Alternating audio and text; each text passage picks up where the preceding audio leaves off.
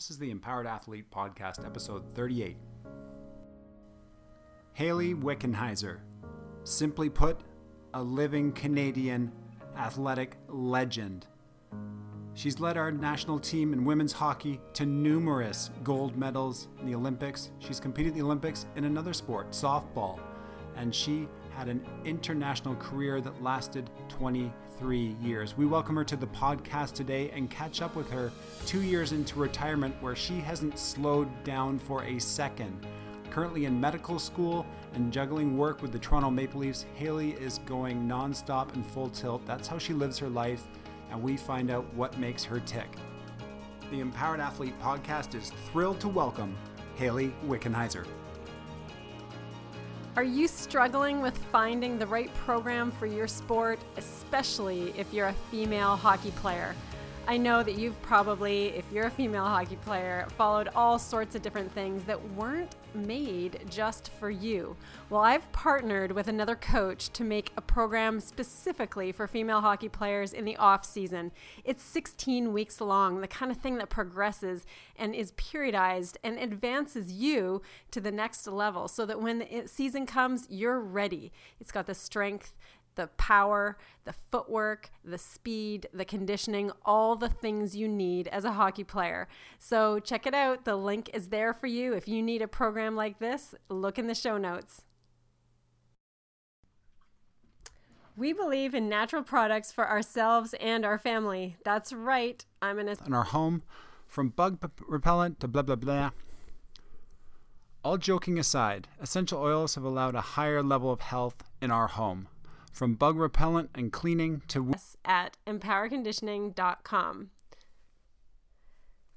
doTERRA essential oils are the only oils we use due to the highest quality and worldwide ethical sourcing. I have pretty high standards, as most of you know. My oils need to be consistent and work. For information on DIY recipes, go to mydoterra.com/Kari Schneider. That's mydoterra.com/Kari Schneider. And if you want me to come teach a wellness class for you, reach out to me at ks@empowerconditioning.com. That's ks@empowerconditioning.com. Welcome to the Empowered Athlete Podcast, created to support athletes in their pursuit of excellence and inspire others toward their best lives. Hosted by Kari Schneider, coach to top performers in sport and life, and Paul Dourdan, former national and professional volleyball player.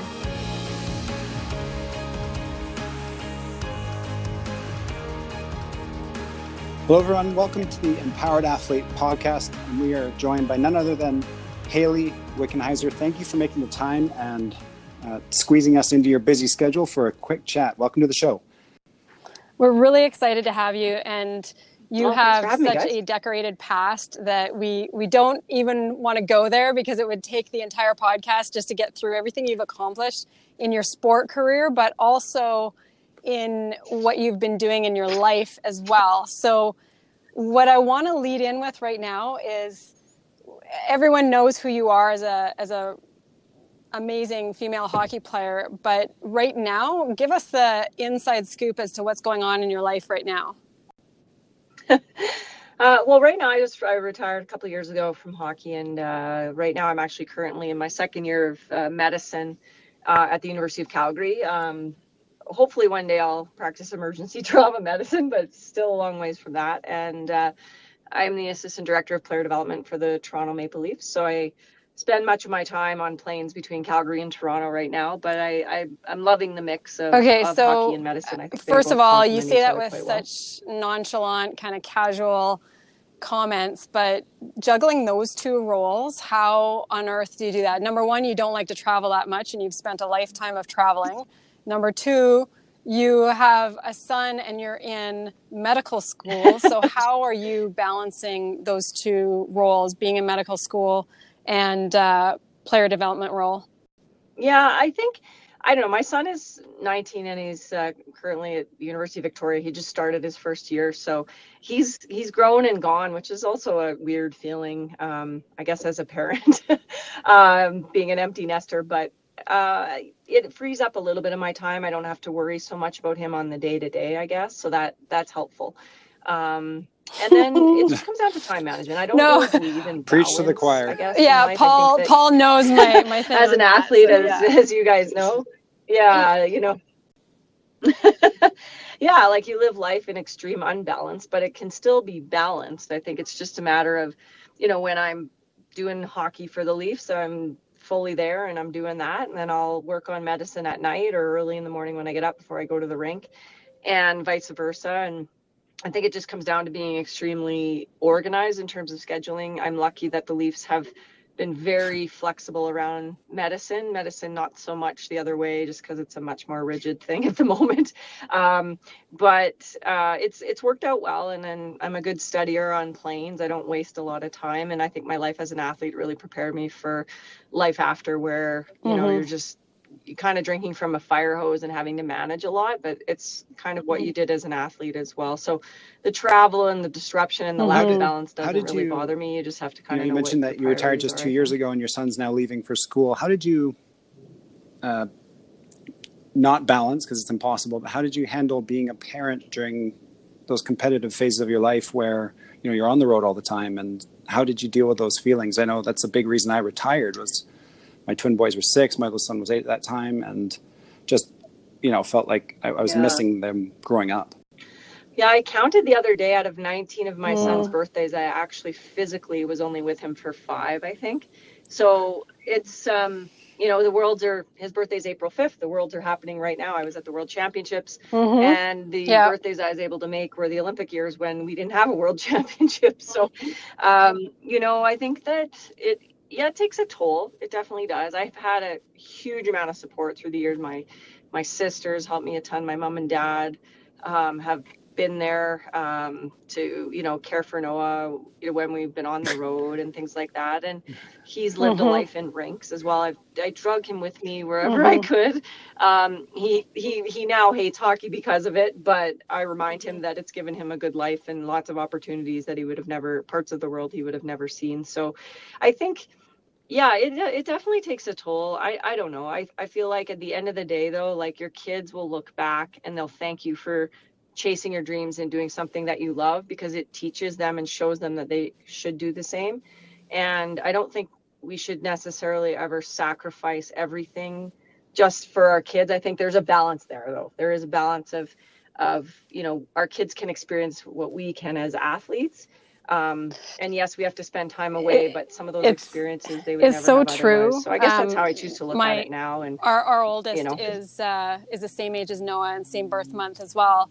And she got to live in Turkey with us when we were there. And she has a different view of life than her peers. And she's had different experiences in life than her peers. And the boys, were either lived in Turkey at one point or were born in Italy. So it's a different experience that you can't explain how that affects someone or how they see the world. And I really think that the world is getting smaller, and unless people world stage, then it's not going to help where our direction goes as a planet, as humanity, as if you stay in your one little neighborhood, in your one little town, and you never experience anything other than that, it can really be a detriment to how you interact on a world stage. Yeah, I agree. I think, with Noah, he just turned 19. He just joined the military. He joined the reserves in Victoria. And that's, I think, a big part, because we've traveled the world. He's had a chance to be, we were training on military bases throughout my whole career. And I've spent personally a lot of time in the military or around the military. So I think that really influenced his life, and he found something that he truly loves to do. So that is kind of where his life trajectory has gone. And I think that travel is the education of the world, something you can't get in institutions and universities. That gets a little overrated at times for me, even though I've spent most of my life chasing degrees. But, I think I always say that Paul has a PhD in world studies because he's lived in so many different countries. But you need employers who recognize that. Yeah. Otherwise, it's not that valuable. Yeah.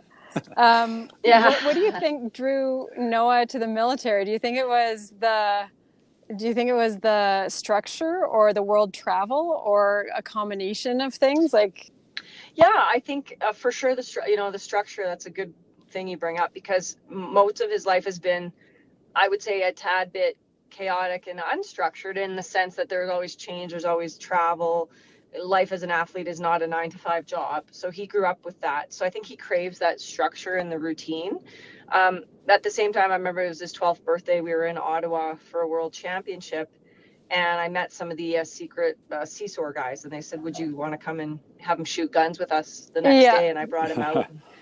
That was the rest. The rest is history. He saw the cadets training, and since then, I mean, one of his mentors is a Navy SEAL who brought down bin Laden, one of the guys that was there that night.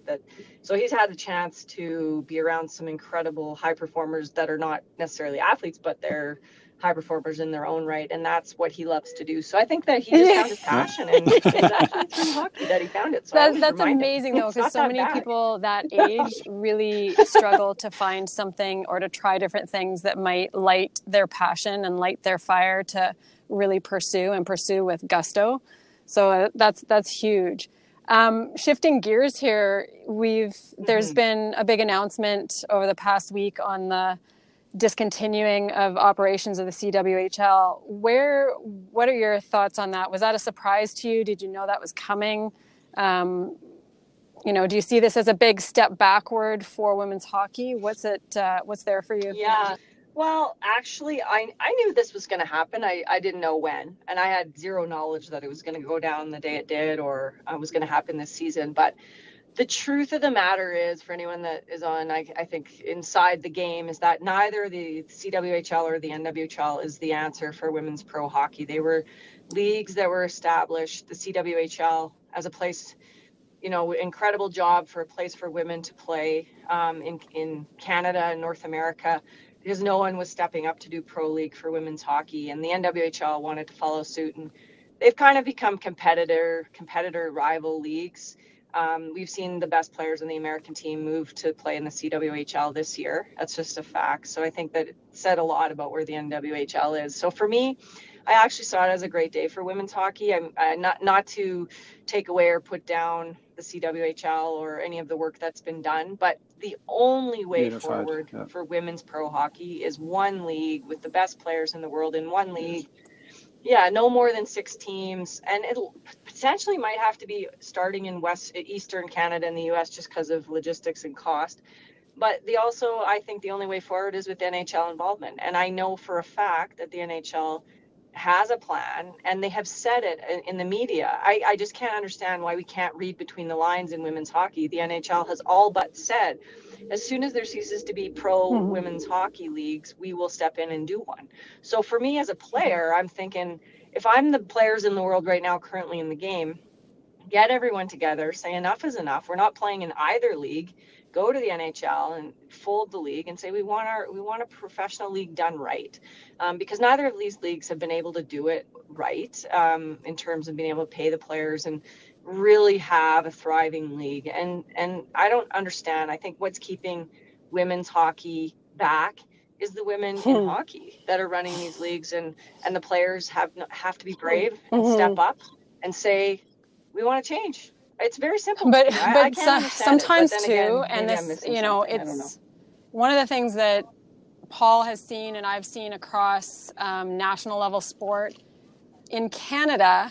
Unlike the only sport that's run really well at the national level is hockey in Canada. Most of the other, and that's, I might get slammed for saying that, but most of the other national level sports are run like they're kind of these volunteer organizations with not real business sense, without any of that professionalism that goes with it. And that's how I think of the CWHL as well, is that there's not that level of running it like a business, looking at all of the logistics and all of the numbers in a way that says this is how it has to be done. And, money talks, fans talk, the quality of players, all of those things have to be standardized in a way that otherwise it makes women's hockey look foolish. If it's watered down, if the quality is poor, why would the fans go and follow that? if it's not top-notch, best quality play that you can get. And you've got all these up and coming athletes who have been developed better and better over the years, who have all these opportunities to get scholarships in the US, play decent quality hockey, development with the national team, but then what? They've got nowhere to go, and there's not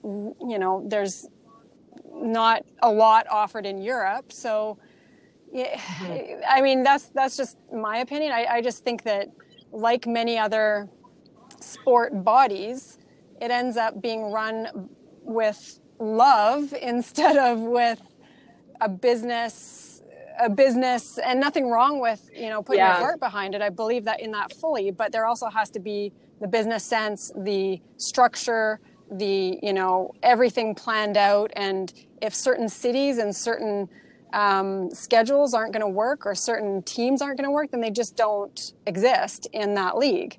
Yeah, I think, one of the stumbling blocks that's been going on here, and is that the Canadian Women's Hockey League is more than willing to fold and allow the NHL to come in and create a league, a professional league. I think the NWHL has been far less willing to do that. They've not played nice in the sandbox, so to speak. Of course, the Canadians, we're the nice ones. Yeah, sorry. We want to do what's right for the game. I think that generally yeah, exactly. So I think it's been difficult. So the CWHL has said, well, we're not going to let the NWHL take over. I guess we'll just keep going. And then there's this sort of internal struggle for players. And, the NHL gave 100,000 now, 50 to each league, but now 100 to the NWHL. Well, that's a cup of coffee. And they don't want to have to support these leagues, but they're kind of in a tough spot where they will be seen to be doing nothing if they don't, in the meantime waiting for them to fail. So it's a difficult thing. I find it really sad for the state of women's hockey. I think we could be progressing and moving ahead so much quicker if more intelligent, cooler heads could prevail and do the right thing for the women's game. I don't think that the intentions are necessarily in the right place, particularly on the American side in this. So I've been frustrated. I'm quite removed from it now with just my life and where it's gone. I'm not in the women's game. So from watching from afar, I just cannot understand why we can't get this figured out. And to me, the most important piece here is the players. As soon as the players collectively on both sides of the border stick together and say, we're not playing in either league until you guys have a solution and get to the NHL. It's so true for anything in life or the world, that until people unify to see the bigger picture, then it's always going to be, this dichotomy of nitpicking and tit for tat, and then nothing will work. But until people unite to go, okay, we're going to do this together to make it better than the sum of our parts, then it's going to be, mediocre at best. Yeah, and I think right now it's just very mediocre all around. And that's not what the game deserves or what it has to offer. I think it could be a very good product with 6 teams of the very best in the world. And right now with 2 leagues, it's a watered down product. So on a personal level now, you've had such an incredible career. You've overcome so many things, so many challenges. Is there a struggle or a challenge that you have experienced lately that you can share with our listeners that you've overcome or that you're working on right now? Well, I think med school in general was a challenge. I can tell you a funny story. I just finished my first year, and we have to do these physical exams and procedural skills where someone is in the room watching you do something on a patient. And I had to do suturing on a rubber arm, basically. And I got in this room, and I got into the suturing, and I had to do this horizontal mattress stitch, which is not a simple stitch, not a hard one. But anyway, I found myself in the middle of this, get real nervous. My hand started to shake, and I actually started laughing at myself inside. I said to myself, like, good Lord, or even a real arm. This is not the Olympic gold medal final. This is just a simple stitch. Yeah, it's not even a real arm. We're not even like what is the problem here? And I laughed, actually. I laughed out loud while I was doing it because it was such a ridiculous moment. And sometimes we get so hyper focused on in life that this is the most important life or death thing that could be happening. Whereas if you just take that 30,000 foot view and you step back, you start to laugh at the situation. You're like, it's not the end of the world. And yes, it is incredibly stressful. You need to know 18 physical exams and they're only going to ask you 4, but you got to be able to know everything within a time limit of 10 minutes. So there's a lot of stress there. But so the point of the story is that I found myself overwhelmed for a few minutes there, and I kind of got it back on the rails and everything went fine. But in life, in medicine, it can get really overwhelming with the amount of information that's thrown at you. And some days you just I think, oh, I'll never get through this. And looking back on my first year, it wasn't all that bad. I survived. So I think I draw a lot on this experience I have in sport and being on a team and learning to deal with pressure. I love the snapshot of your internal dialogue. like because that's not everybody's internal dialogue, So that's awesome. And that, I mean, I think you've wanted to go to medical school for a really long time. How long has this been a dream for you? Honestly, since I was a kid, I remember I got this Harvard sweatshirt given to me when I was 10, and it was my dream to play for the Edmonton Oilers and go to Harvard Med School. I wasn't sure how I was going to do both of those, but that was what I wanted to do. And I got it in my head, and I look at my life now, and I'm like, well, I'm kind of doing both. I'm working for an NHL team. I'm going to med school. So I guess I had this vision very young that that's what I was going to do. And I really truly believed I could do it. And I stuck with it through the years, even when people said I was completely crazy to do it. Even when starting med school at 40 was why would you ever do that to yourself kind of thing, that even my own mom was like, are you out of your mind? But I just think age is it's such a number now. If you guys see this, you take care of yourself, you live a healthy life, clean life. People live a long time and can do a lot of things. And even as an athlete, people would tell me I was 35, oh, you're too old. And I was like, whatever. You're just never too old if your mind and mostly your soul and your spirit are still willing to do what needs to be done. I think we can. You knew obviously that you wanted to become a doctor. Always had that dream. Into this after retiring, but I want to ask about the retirement itself. How did you mourn the loss of hockey? I had a terrible time, letting go of volleyball and finding my way afterwards, but I didn't have the clear direction you did of the next step. That being said, how did you deal with the loss of hockey? Well, probably what helped me, Paul, is that I did have a next step. Basically medicine was like, are you coming or not? And I was like, yep, I guess I am. So I knew that that's what I was going to do. And I suppose for me, I guess coping might be, I moved on real fast. I retired from hockey in February. I started medicine actually I took a year off. I shouldn't say that. I took a year off. What I decided to do was I deferred another year in medicine, and I travel. I went to the Olympics. I traveled. I went into places like North Korea and India, and I went and saw hockey in the most craziest remote parts of the world. And I did a lot of things I knew I wouldn't be able to do once I started medical school. And so probably that helped me transition. At the same time, falling right into medicine and then working with the Leafs. I'm still in the game, but medicine is consuming.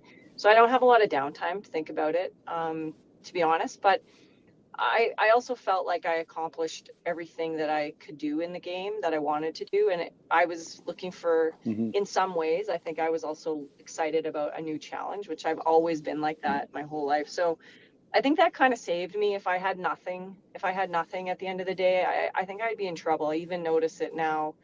If I don't train, I still train as much as I can the way that I used to. And if I don't train in a day or I live with someone like that. I have a hard time coping. I'm very much that. I'm the very amount much of that time way. you sit. Don't talk to me if I haven't worked out. Yeah, like the amount of sitting you do in med school will make you go crazy. So you got to have an outlet somewhere. And that's for me what I actually built a gym That's in what my Paul garage, a wants. full Paul on wants our Kaiser garage to be gym. turned into that. The basement's not Yeah. cutting it anymore. Yeah. Yeah, no, it's helped. Well, we avoid the physical gym because It's worth we it. just don't. It's hard to get as much done when we're at our own gym because there's distraction and work and, things like that. But okay, so I got a couple more questions for you. We want to be really sensitive to your time but do you, and this may apply now and it may be different for your past, but do you want to do your best or be the best? That's a good question. Well, here's a good way, I guess, of putting it is that in hockey, it's, we were the best in the world, being the best in the world for a long time. And in medicine, you're not the best. You're far from the best when you start. So it's one thing to be the best in the world, and it's, I think, a complete other thing to be the best for the world. And that's what I think serving professions are about. Medicine is one of them. And so now I see it as I want to be the best that I can be every day, knowing that I have so far to go and still so much to learn. I think I'm an expert in the game of hockey. I, of course, can still learn, and I'm learning every day, but it's very humbling. Every day I go to med school, I think I say, I don't know, like 50 times a day. I don't know. What do you do? I don't know. So, which I like, because I like that steep learning curve. And so I know I'm not going to be the best, and I don't want to be, but I want to be the best doctor I can be, do the best job that I can. And what motivates me isn't the marks, but it's the horrifying visual I get of not being able to help somebody that needs my help. That would just be a failure. Yeah. And so that's what I think I strive for. And then, of course, in the game of hockey, you're always still learning and growing. What do you see if you look way, way, way off in the future and you're long gone and maybe your son, maybe you have grandchildren are living, but what do you see as your legacy that you've left behind? Well, I started a festival called WickFest. It'll be 10 years this November that we've been doing it, and it's been in Calgary. We've now expanded to Surrey. We're going to be in Halifax, Tampa, and Toronto in the next couple of years. So what it is it's a festival. So I believe in like holistic development of the athlete, not just developing a hockey player or a volleyball player, but like really developing good athletes. And so we've touched over 30,000 kids now in 10 years, and they come and they get 5 games guaranteed in a hockey tournament. But also what happens in the same weekend is they get basically a professional development weekend where they sign up for sessions from Olympic athletes and psychologists and educational experts and nutrition and fitness and anything you want. It's there for these kids so that when they leave, they're not only had a hockey experience, but they're better educated to become better athletes and more successful people. So yeah, so it's actually it's wickfest.com, and we have we had 110 teams last year, and we've got a 100 team waiting list. Awesome. We get teams from all over the world. We had India, China, we had teams from Mexico. Yeah, we've got a big range from age 5 to 18. So all minor hockey in every level, single A to triple A. It's quite an event. We had the Prime Minister show up this year, and lots of cool guests. Next year, our 10th anniversary. Not sure what we're going to do to top it, but I'm pretty proud of where we've come with it. And it's all not for profit. It's not a for-profit event for myself or anyone else. So it's just our way. It's just sort of my way of giving back to the game. That's fantastic. Has really given me and we'll put that in the show life. Notes as well so people can find it quickly. We usually end with some personal questions, but those are, you cover those really well with a little Wikipedia on your personal website, so we're not going to dive into those. But is there anything that you want to be asked that you typically don't get asked? Is there a question that you're like, oh, I wish somebody would ask me about blah? Is there something like that? Or it can also be like a unique thing that most people don't know. I don't know if there's any question, I guess. I mean, I know your podcast is about, empowering athletes and things like that. I would just say, I always thought of my retirement, like people would say, oh, you're retiring. And I'd say, no, I'm graduating. Like I always felt like it was a graduation, like I just feel like in on the other side, life after sport, like there's still a long life to be lived, and there's so much to still do and be when you're not an athlete anymore. So if I could encourage anyone that's listening who's in their, maybe still in their careers, that while you're in your career as an athlete, line yourself up for the next life after.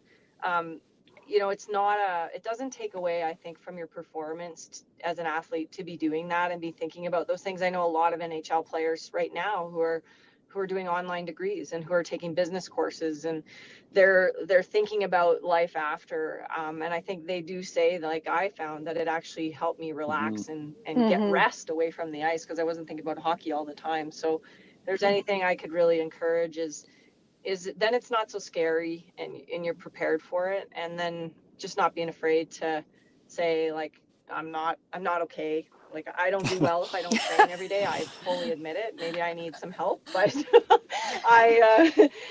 that's like how I cope, and it sometimes is just about coping. So, we all kind of struggle and find our way, but having a path makes it easier. Well, we are extremely grateful to have you on, and I know this will impact a lot of people who get to tune in.